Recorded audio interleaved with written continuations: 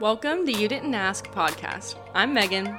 And I'm Chloe, and we're here to answer all of the questions that you didn't ask.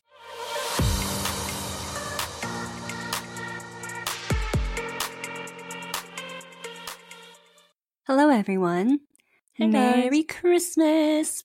Merry Christmas. So, I know this is not a Thursday, and we usually post on a Thursday, but we wanted to post a little video, or not a video, a little podcast today, just as a reminder for what Christmas is about. And it's going to be pretty short, but we just wanted to kind of read the Christmas story, remind us why we celebrate today. So, yeah, I think, like, you read the Christmas story every year growing up, and it kind of becomes monotonous, but it's still important. And you think, if you really think about everything and read it and whatever else, then it's good. And it's just a miracle story. And anyway, so we're just going to read Luke 2 in honor of the Christmas season and the Christmas day and just kind of what it all is about. So Chloe is going to start us off, and we hope y'all have a Merry Christmas.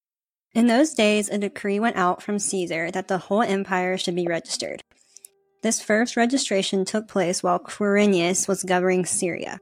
So everyone went to be registered, each in his own town.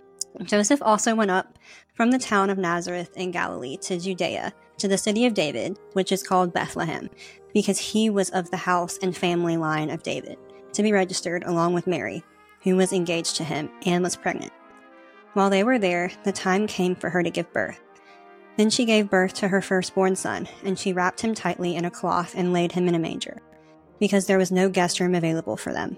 And in the same region there were shepherds out in the field, keeping watch over their flock by night.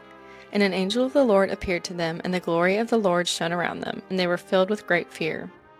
The angel said to them, "Fear not, for behold, I bring you good news of great joy that will be for all the people.